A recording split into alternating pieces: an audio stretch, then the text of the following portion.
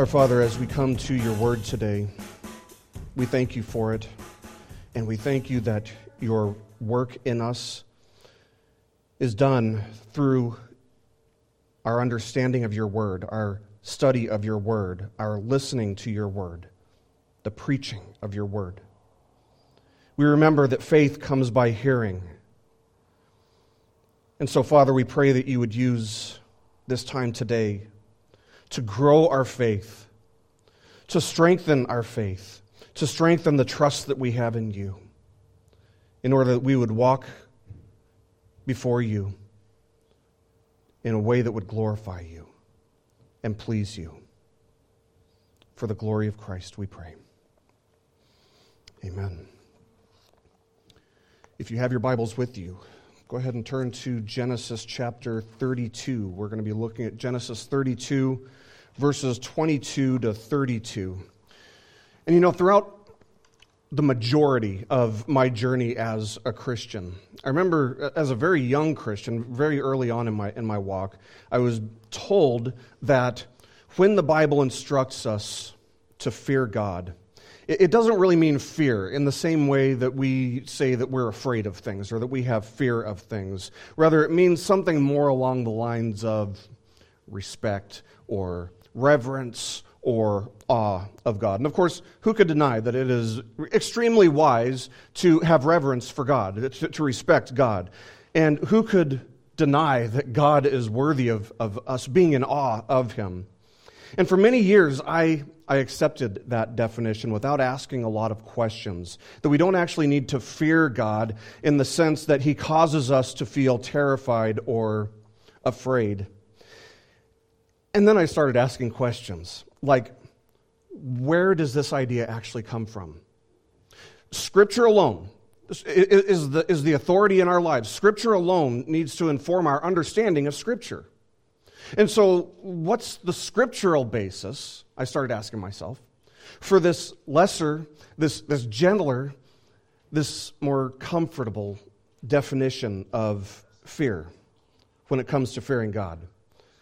Truth be told, there is none. There is no scriptural basis for softening or making more comfortable our understanding of what it means to fear God. And I have no idea who came up with this idea for redefining fear as it relates to God, but I do know that translators continue to use the word fear, even though they're more than capable of finding a less threatening, more comfortable word, if doing so made for a more accurate translation of the word. And the idea of fearing God is found in Scripture from beginning to end. It is everywhere in Scripture. It's the thread that goes from Genesis 1 to Revelation. It goes all the way through. So even when we aren't instructed explicitly to fear God, we see the wisdom in fearing God. Think about it. Peter, when he realized that he was standing before Almighty God, he fell down in fear, begging Jesus to leave him. Later on in his life, he'd write in 1 Peter chapter 2, verse 17, to fear God. Fear God.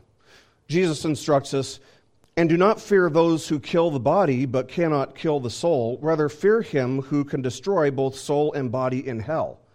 Now, if you just insert reverence or awe, have reverence or awe for these other, don't have reverence or awe for these other people, but it just doesn't make sense.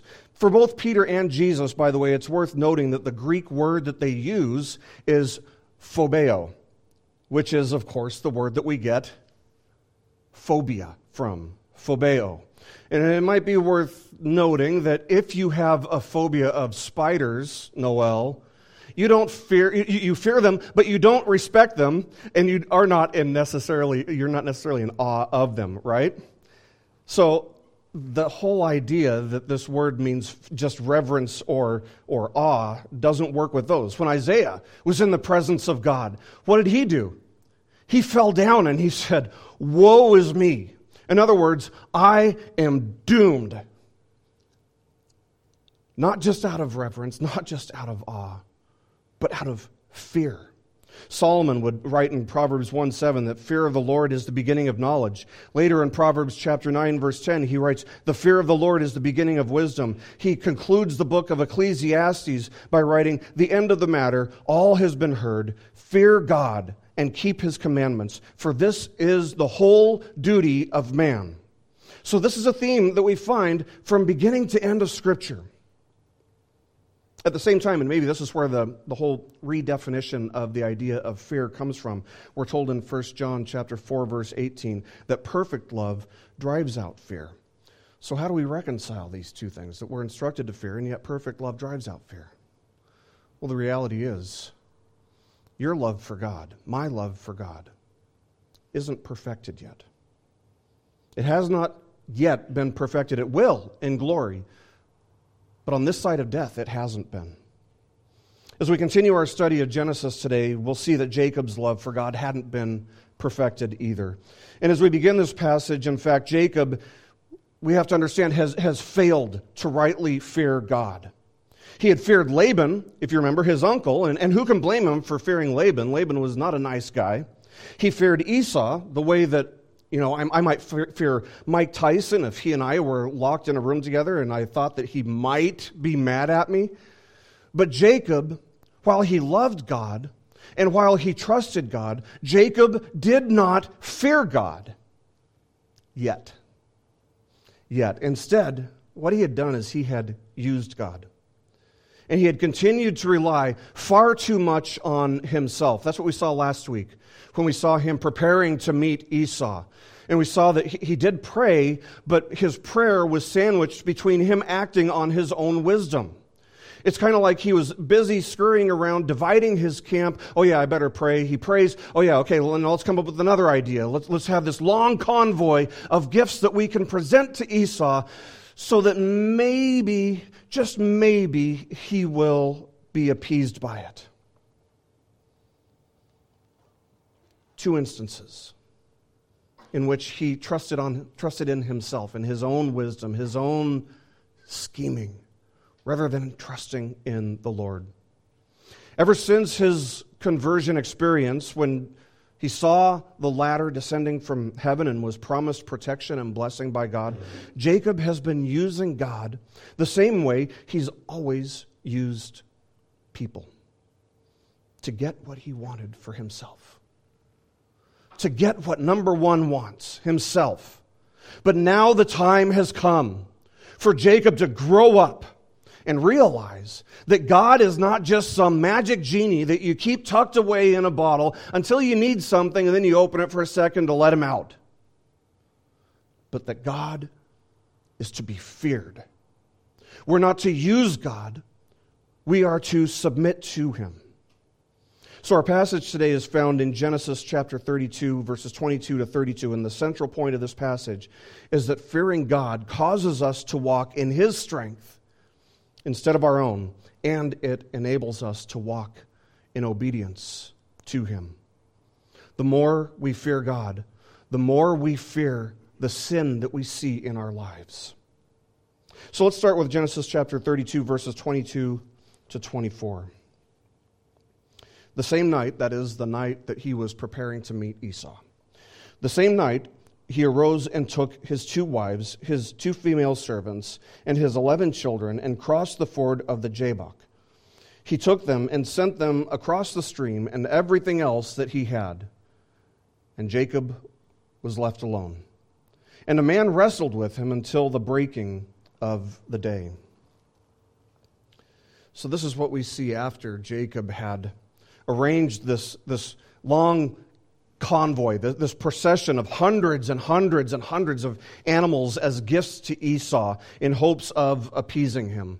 To refresh your memory, it was 200 female goats followed by 20 male goats, 200 ewes, 20 rams, 30 female camels with their young, 40 cows, 10 bulls, 20 female donkeys, 10 male donkeys, and a partridge in a pear tree, basically. Jacob was willing to give up absolutely everything. He was willing to surrender absolutely everything except himself. Except himself. But even with all of his elaborate scheming, even with all of his elaborate planning, what we see in these opening verses of this passage is just the briefest glimpse of the distress, the deep, deep restlessness in his heart that's going on in his heart and in his mind. Have you ever tried to go to sleep when you're absolutely petrified? Have you ever tried to get some rest while your imagination is going absolutely crazy? That's what's happening to Jacob here. I've had my share of nights like that, and that's the type of night that Jacob is having too. So instead of laying there and instead of just letting his imagination just run wild, he gets up, he wakes up his family, and he moves them across the ford of the Jabbok. Now we might miss how crazy this is, because this is the middle of the night. And if you ever go out into the desert in the middle of the night, man, it is dark. It is dark. I mean, crossing a ford, crossing a river was extremely dangerous in the daytime. At night out in the desert, it's dark and it's colder than Mike Tyson's stare when he's mad at you. But the lack of visibility makes the crossing of a river at night more than just dangerous. It's really just kind of stupid. It's a foolish idea. It's extremely dangerous. But Jacob was so afraid of what Esau might do if Esau were to actually successfully invade his camp and not take the alternative camp. Remember, he divided his camp into two. Not take the other one, but take his. He couldn't just sleep there and do nothing. So all of his family and all of the possessions that he has left after the gifts that he was going to present to Esau, all this stuff is across the river. He comes back, and Jacob is alone in the darkness. And as he heads back to his camp in the pitch blackness of night, a hand suddenly reaches out and grabs him, seemingly from out of nowhere. Who was this? Was it a thief who maybe had been following him from Laban's camp? Was it somebody from Esau's army who had gone ahead to scout out what was there and decided that he could take Jacob out himself before Esau even needed to bother? Or was it Esau himself? These are the types of thoughts that had to have been racing through Jacob's mind as this man grabs him in the pitch blackness of night. And so this man grabs Jacob, and he wrestles Jacob through the night. Now, I know a lot of people in the past have said, and commentators will sometimes say, that this is a passage about prevailing in prayer through the night. That is not what this is about. There are actually four things that we need to be mindful of, that we need to observe in the text and keep in mind as we read this. First of all, who is this man who grabs him and won't let him go and starts wrestling with him? It's the Lord himself. It's the Lord himself. Later on in the passage, Jacob himself will acknowledge that it was God. Hosea chapter 12, verse 4 refers to this as the angel, not an angel, but the angel, as in the angel of the Lord, which is Jesus Christ in pre-incarnate form. And no doubt, Jacob had imagined for years the kind of confrontation he might have with Laban when he was about to leave. That's why he snuck away when Laban was away. He knew that he had an adversary in Esau for 20 years, for 20 plus years. But now God himself is his adversary. He probably never imagined that the God who promised to bless him and to protect him would now oppose him. He probably never imagined that this God who promised to bless and protect him would do anything to make him feel uncomfortable or threatened. He probably made the same mistake that we so often do. He probably thought that God was safe, that God was mild, that God was tame, and that when we have the understanding that God is for us, it means he's going to give us exactly what we want. No doubt he had imagined a confrontation with Laban and Esau, but he'd never imagined it with God. So that's the first thing that we need to keep in mind, is this is God he's wrestling with. The second thing we need to keep in mind is that this is not just a dream or a vision. No, there's definitely a strong spiritual aspect to this encounter, but this is a physical altercation. This is happening in the flesh. It's happening physically. Third, we should notice that they are wrestling. They're not fighting. In other words, they're not throwing punches. God didn't come up to him and try to knock him out or something like that. They're not swinging for the fences at each other. God wraps his arms around Jacob and he wrestles with Jacob, and Jacob cannot get away. You know, when you're throwing punches in a fight, there's distance, so somebody can try to get away. One of the people can try to get away. But that's not the case with wrestling. The fourth thing that we need to see here, and this is maybe the most important detail out of all of these, is that Jacob was not the instigator.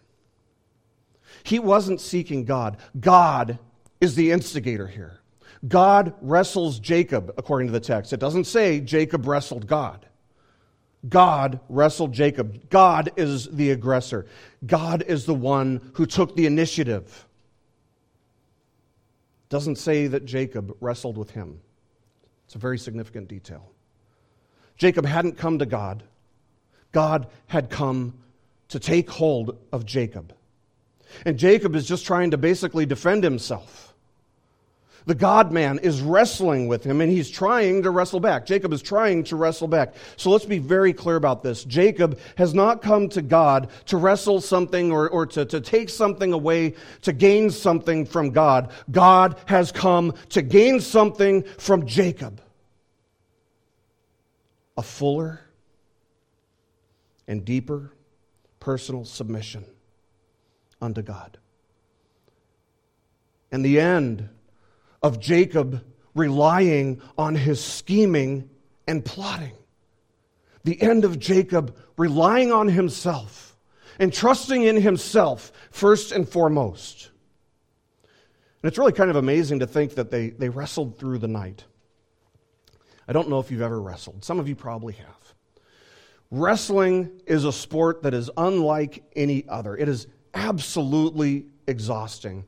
When I was in my early 20s, I studied Brazilian Jiu-Jitsu for about a year, which is a grappling sport. And keep in mind that I had grown up playing very competitive soccer, and I had studied both judo and karate, for several years as a teenager. But the grappling that's involved in Brazilian Jiu-Jitsu is far, far more exhausting than anything I had ever experienced. You use every muscle from your earlobes to your, the tips of your toes when you're wrestling. I remember, just after a 10-minute, sparring match, my gi would be absolutely soaking wet. I never sweat that much when I played 90 minutes of soccer. So it was like, 10 minutes of wrestling is more physically draining, more physically exhausting than 90 minutes of soccer by a long shot. So what must it have been like to wrestle all night long?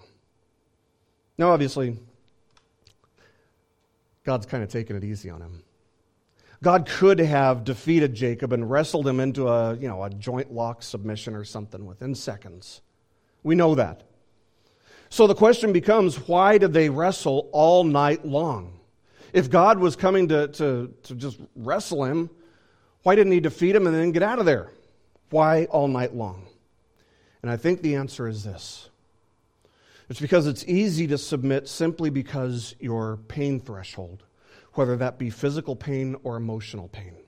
It's easy to submit when your pain threshold gets crossed.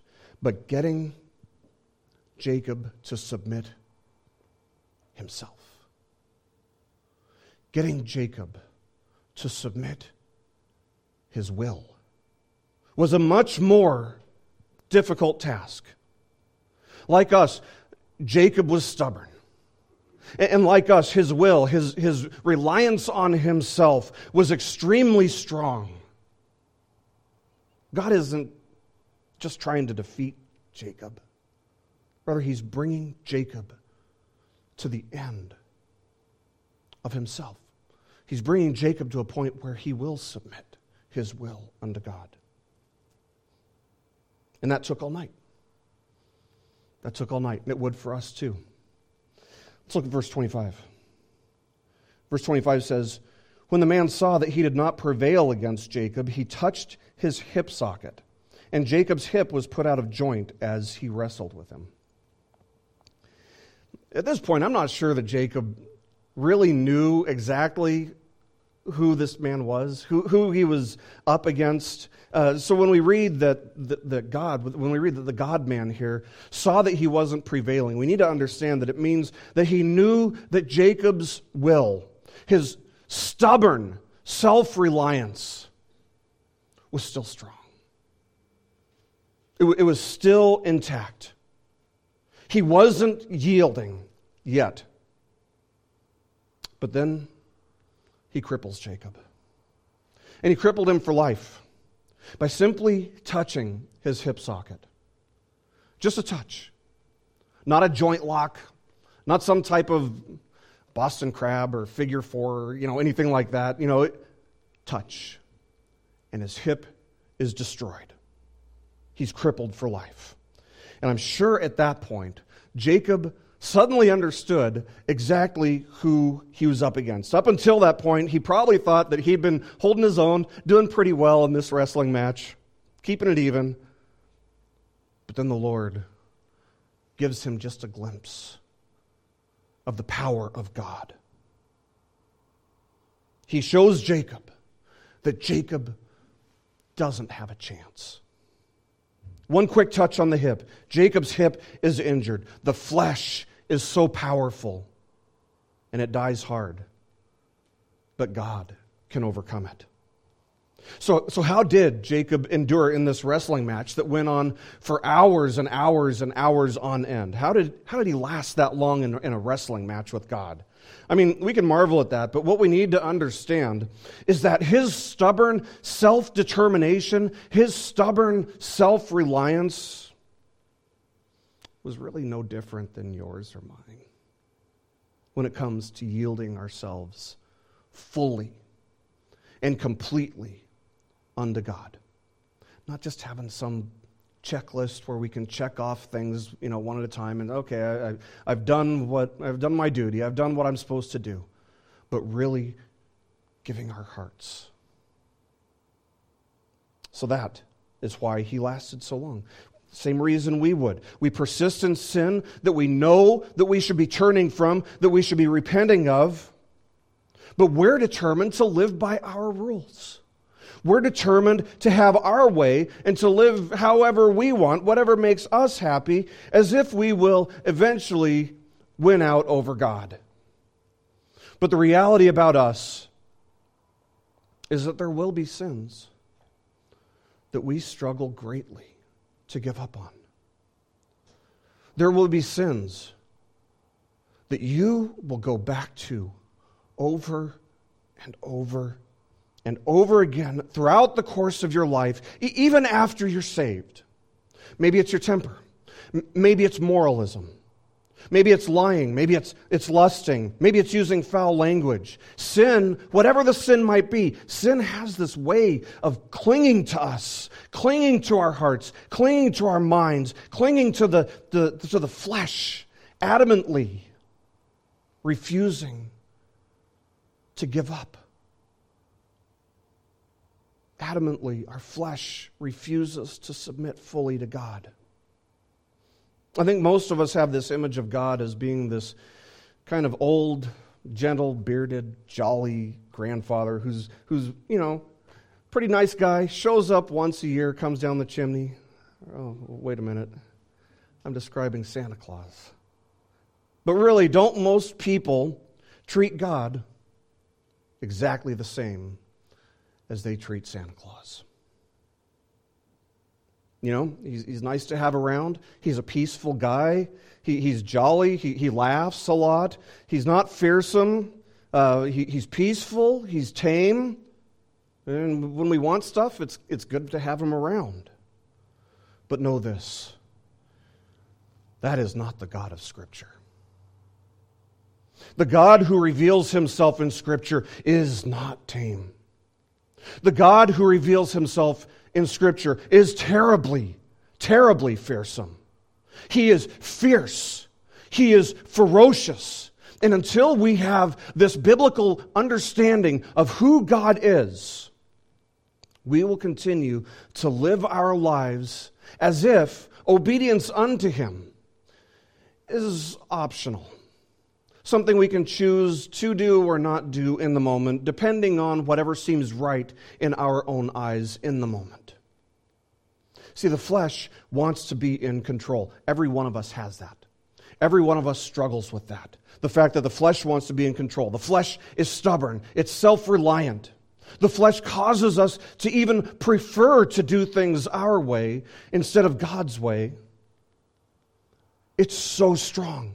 And so we live our lives the way we want to live them, and we do the things that we want to do, and we seek happiness at our own definition, as if God is no different than Santa Claus.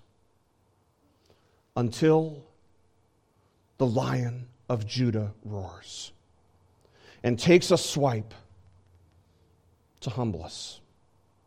And we learn that there is an enormous difference between God and Santa Claus. We learn that obedience isn't optional. We learn that submission unto Him is mandatory. And not only mandatory, it's wise. And it's so hard for us to see that until it's the last option left on the table. Not a single one of us truly believes that we could hold our own against God when it comes down to it. But it's so much easier to live our lives as if we can. And the flesh doesn't want it any other way. But the good news is that God always gets what He wants. The good news is that God will discipline His children to break them from self-reliance, to break them from reliance on the flesh. He is causing everything in creation. He is causing all things, not just some things, not just a few things. He is causing all things to work together, to cause us, as His people, to conform to the image of Christ. And that doesn't happen without a serious battle, a serious struggle with the flesh. God doesn't play by our rules. He doesn't play as we would call fair. He's perfectly just and we're not. We have this very skewed understanding of what perfectly just is when it's applied to us. And as Nebuchadnezzar writes in Daniel 4:35, He does according to His will among the hosts of heaven and among the inhabitants of the earth, and none can stay His hand or say to Him, "What have you done?" If you're wise, you don't force God to injure you in some way before you submit. You don't force God to discipline you, to humble you before you submit to Him. You understand early on that God is God, and that when He demands our eager and our full submission, He doesn't really mean 25% is good enough. He doesn't mean 50% is good enough. He doesn't mean 75% or 99% is good enough. And He doesn't mean, do it someday. He wants it all now, immediately. And it's not optional. And even when we strive to do it, we do it imperfectly. I understand that. But the question is whether you're striving for the holiness without which nobody will see God. When we resist His will, God works to bring us to a point of personal submission, so that we may see the complete and utter depravity, the complete wickedness and the power of the flesh. What grace! What grace!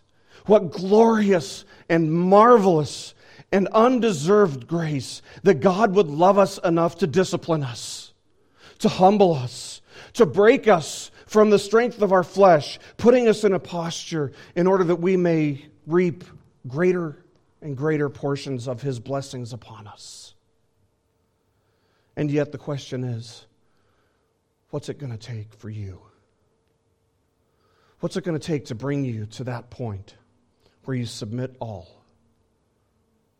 How long will you persist in your resistance to surrendering the sins that you know you should be submitting, you should be walking away from, you should be repenting of, and choose to walk in obedience unto him instead?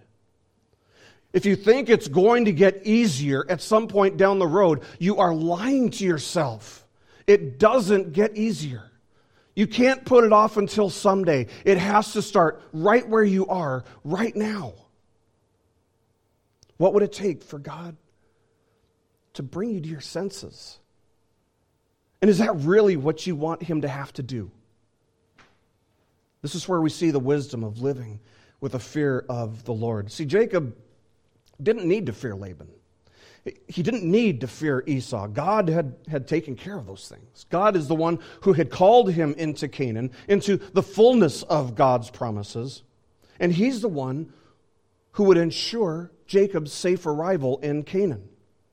Now, the greatest challenge that Jacob faced on the journey to Canaan, on the journey to receiving the fullness of God's promises, was God himself. And the same is true for us. The exact same is true for us. You don't need to fear man. You don't need to fear anything if you rightly fear God. The cure for fear is not to trust more in yourself or to gain some confidence in yourself. No, the cure for any worldly fear that we might face on this journey to receiving the fullness of God's promises is to fear rightly. That is, to fear God. And to live your life in a posture of humble surrender unto him. Let's continue, verses 26 to 32. Then he said, "Let me go," he being the angel of the Lord, Jesus. Then he said, "Let me go, for the day has broken." But Jacob said, "I will not let you go unless you bless me." And he said to him, "What is your name?" And he said, "Jacob." Then he said, "You shall no longer be called Jacob, but Israel. For you have striven with God and with men and have prevailed." Then Jacob asked him, "Please tell me your name." But he said, "Why is it that you ask my name?" And there he blessed him. So Jacob called the name of the place Peniel, saying, "For I have seen God face to face, and yet my life has been delivered." The sun rose upon him as he passed Penuel, limping because of his hip. Therefore to this day the people of Israel do not eat the sinew of the thigh that is on the hip socket, because he touched the socket of Jacob's hip on the sinew of the thigh. So the wrestling lasted until the sun was up. It lasted all night long. And even after God injured Jacob's hip, Jacob continued to struggle. He continued to wrestle. And so finally the God-man says, "Let me go. Release me because the sun's up." He knows that Jacob has some very important business to take care of. He has to go and see Esau. And his holy purpose, the Lord's holy purpose here in wrestling with Jacob, has finally been accomplished. Because Jacob is a broken man. He's a delivered man. And that's a wonderful thing, because he needed to be broken. He needed his will to be shattered, and he needed that badly. Jacob's going to walk away from this encounter changed forever. And it seems odd that the Lord here asks Jacob to let him go, isn't it? I mean, if he really wanted to get free, he could have. He's God. One touch, the hips, out of place. He could have done whatever he wanted to do to get out of this wrestling match. And so wouldn't it seem that there would have to be some other reason for him to request that Jacob let him go? The reason that he says this is really to test Jacob. He's testing him. And Jacob passes the test. He refuses to let the Lord go without a blessing.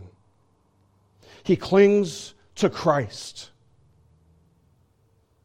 because that's exactly what biblical faith does. That's exactly what he should have done. That's what biblical faith does. Jacob, the man who had manipulated Esau into trading his birthright for appeasing the flesh. Jacob, the man who had swindled his father, deceived his father for the sake of receiving his father's blessing. He's had earthly blessings. He doesn't care about earthly blessings anymore. He doesn't even want them. He isn't going to be able to cheat or scheme or manipulate to get the greatest blessing possible, and he knows it. He wants to be blessed not by man, he wants to be blessed by God. And he knows that nothing else comes close in comparison, that everything else he could possibly have paled in comparison to that.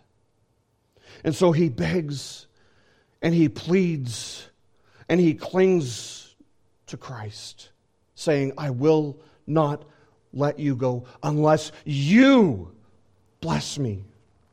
Emphasis on you. I will not let you go until you bless me. See, Jacob didn't want any of the stuff the world had to offer anymore. And he didn't seem to realize that the great blessing was in being broken free from his stubborn self-reliance. The blessing was in having his flesh weakened. The blessing was in being brought to the point of full surrender. Having an injured hip was nothing. It was a bargain. It was a small price to pay for the blessing of a deeper submission and a fuller surrender and a more eager obedience unto the Lord. Think about it. This passage starts with Jacob trembling. That's the verb that describes him at the beginning of this passage. He's trembling because he realized that his plans and his schemes and all the things that he was going to do by his own self-reliance might not or probably wouldn't work this time. And so he was afraid because he was losing confidence in himself. From there, he moves on to another verb, a posture of wrestling. As God came to bring him to a point of complete exhaustion and injury and humility and surrender. His third position, his third posture is clinging to Christ, which is what biblical faith does. Jacob hasn't taken this posture because he's a wimp. He hasn't taken this posture because he's a weakling. He's clinging to Christ because God has humbled him and he has remade Jacob in Christ's image as he's now more fully surrendered to the will of God, unable to run if he wants to. He's going to meet Esau. And if Esau is angry, if Esau wants to declare war, Jacob's at his mercy. But really, it's because of God's mercy. He couldn't run if he wants to. He must trust Christ. That is the only option left on the table for him. And this is what we must do. And God will discipline us to bring us to the ends of ourselves if he must. But when he does, we must cling to Christ as our only hope. James Montgomery Boyce says this. He says, it is the determination and strength of faith to hang helpless on Christ and know that he is able to support and comfort the one who thus clings to him. End quote. Do you want that for yourself? Do you want that in your life? Do you see that this is the greatest blessing that you could possibly receive? Then come to Christ in faith and cling to him as your only hope while you still can. while you still can. The clock's ticking. And in case you didn't realize it, every single moment of our lives, we are one heartbeat, one failed heartbeat away from meeting God face to face. And we don't know when that's going to be. So until that point, the clock is just ticking. So why wait? You know, one of the reasons I love the fact that Jacob just clings to Christ with all that he has here is that it shows what kind of man Jacob has become. Overnight, literally, overnight, he's changed. See, he didn't grow bitter. He could have grown bitter about this. He could have said, hey, God, what are you doing? You know, you just injured my hip. I might have to run away tomorrow. There might be a time in the future, if I get past tomorrow, there might be a time in the future when it would be really useful for me to be able to walk without a limp. He could have grown bitter about it. But he doesn't. Instead, he begs and pleads for a blessing. And he gets it. The God-man asks him, what's your name? And it's important to keep in mind that whenever God asks a question, it's not because he doesn't know the answer. Whenever he asks a question, he's not trying to gather information or data because he already knows it all. He's omniscient. He knows everything from beginning to end. He knows all things. And so what we need to understand is that when he asks for his name, it's not because he doesn't know. He asks this question because Jacob is fully surrendered. And now he's at a point where he can confess not only his name, but also his character. Let's remember that the name Jacob means heel grabber or cheater. And that's exactly what he was. And so this is a chance. Now that he's been humbled, now that he has submitted more fully unto God, this is the time for him to confess the sin that has characterized Jacob throughout his entire life. See, if you want a right view of God, you also have to have a right view of yourself. You must know and you must understand something about yourself, that you have a sinful nature that would resist God, that would defy God, that would rebel against God until the bitter end, if He did not, by His grace, work all things to change us, granting us repentance, that we might turn from our sin. And until you understand that about yourself, until you understand that there is nothing good in you or me, it's really easy to think that, okay, I'm a sinner, but I'm not a bad sinner. It's easy to think you're just really not all that bad. Only after coming to this point was Jacob ready to encounter Esau, because he'd been humble. Only at this point is Jacob ready to be honest with himself and with God about the sin that has characterized his life. See, we must all be brought to the point, the same point that Jacob was brought to, and the same point that Paul was brought to, when Paul said in Romans 7:18, I know that nothing good dwells in me, that is, in my flesh. And even after being saved, he continues, he says, I have the desire to do what is right, but not the ability to carry it out. For I do not do the good I want, but the evil I do not want is what I keep on doing. Can you say that about yourself? Can you identify with that? Does that describe your life in any way? That you want to do something good, you want to be pleasing to God, but at the same time you realize that there's nothing good in you that would give you the ability to do it. Until the Lord brings us to the place where we can see, so where we can identify with exactly what Paul was saying about himself here. Our tendency will be to rely, to depend far, far too greatly on ourselves, on our abilities, and on our flesh. Now, I understand that this is totally contrary to everything that pop psychology would tell you, because it doesn't necessarily make you feel good about yourself. right? It's not exactly a positive alternative, which gives us this false sense of goodness about ourselves and doesn't urge us to confess or to repent or to obey or to grow in holiness. I totally get that it's easier to think, okay, I'm a sinner, but I'm not a really bad sinner. But the truth is, yes, you are. And so am I.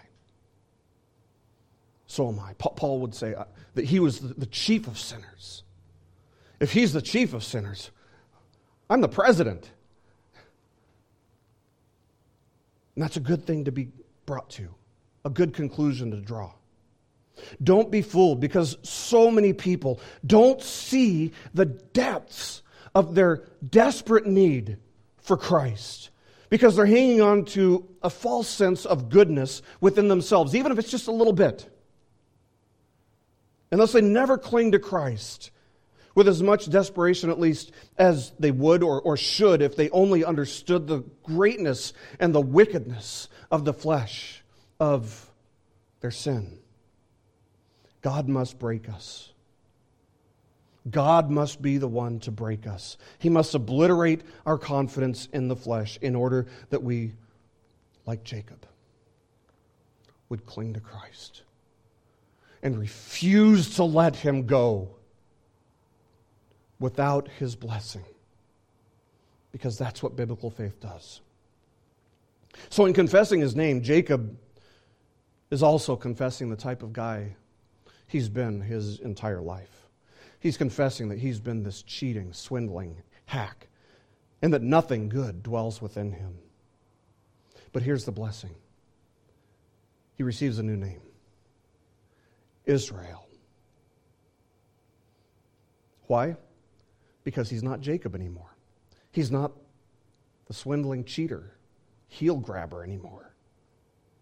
Because he's lost all of his confidence in his own flesh. And what a beautiful thing to lose confidence in. He's no longer a cheater. He's no longer a schemer who depends so much upon himself. Now, the meaning of Israel is slightly debated. Some commentators will say it means prevails with God, while others say it means God prevails. And I would say, isn't it possible that both are actually accurate? He prevails with God, or God prevails? Because Jacob lost this wrestling match with the Lord. And thus it's true to say that God prevails. And yet, in a different sense, Jacob also prevailed, because he is a changed man who has been delivered from who he used to be. He wasn't exactly this man of great faith before, but he is now. By the grace of God, he is now. So his loss was actually great gain. And then Jacob asks the Lord for his name, which is kind of interesting. At least God's answer to him is very interesting. He doesn't even answer it. Instead, he responds with a question. He says, "Why do you ask?" And once again, we have to remember that God doesn't ask questions to gather information, right? He wanted Jacob to think about this. Jacob, why are you even asking this question? Think about that, and I'll just leave you with that. That's basically what's happening here. He wanted Jacob to think about it. He wanted Jacob to consider his motivation in asking for his name. Is it possible that the reason he wanted to know the Lord's name is so that he could somehow benefit from his name in a manipulative sense? I think it's at least possible, maybe even likely. That would certainly explain why the Lord gives him no response. Tomorrow's Christmas. Tomorrow's the day when we celebrate the incarnation of Christ, the second person of the Trinity taking on flesh and dwelling among us. And there's a fairly funny scene in a Will Ferrell movie that came out several years ago in which he insists on praying to sweet baby Jesus. You guys know the scene I'm talking about, some of you? And I think the reason that it's so funny is because it's really not that far away. And that's what makes good humor. It's really not that far away from the truth, the way that most people see Jesus. Even secular people, they don't mind seeing a baby in a manger. They don't mind thinking of Jesus as a baby because that's not threatening. That's not uncomfortable. We don't feel the need to fear a baby in a manger, even though we should. So we sing songs like, "Oh, come, let us adore him." And even secular people love to sing, "Oh, come, all you faithful." Because we adore babies, right? I mean, every baby. You could go into a hospital and say, "Oh, I adore that baby. Oh, that baby too. I adore that baby." But the truth is that if we understand who this baby in a manger is and why he came, we should feel very threatened. We should feel very uncomfortable because he came to declare war on Satan's kingdom and to redeem a people for himself from it. And he was crucified, died, and was buried. He rose again on the third day, and he ascended into heaven, where today and forevermore he reigns at the right hand of the Father. That's a baby to be feared. So come and adore the baby in the manger as the King of Kings and the Lord of Lords, the King of all glory, who is the sovereign God, by whom, for whom, and through whom all things were created and are now sustained. Come to him with reverence. Come to him with awe. But also come to him with fear and trembling. Because he's a God who is not mild or tame. He is fierce. He is savage. He cannot be controlled. His will cannot be thwarted. And his kingdom lasts forever. So come and adore him, but be prepared to forsake all confidence in yourself or the flesh. Come to him with an eager willingness to obey and cling to him in your brokenness. Because that's what biblical faith does. He promises that whoever comes to him in faith, he will never cast out. This scene that we looked at today isn't a picture of Jacob prevailing in prayer. It's a picture of a shepherd who will not let his sheep go. A shepherd for whom none can escape his hands. And so come to him. And he will never cast you out, and he will never condemn you. Instead, he will clothe you in robes of his own righteousness, so that one day you and I can stand before God, not only forgiven, but transformed by grace alone, through faith alone, in Christ alone, for the glory of God alone. Let's pray.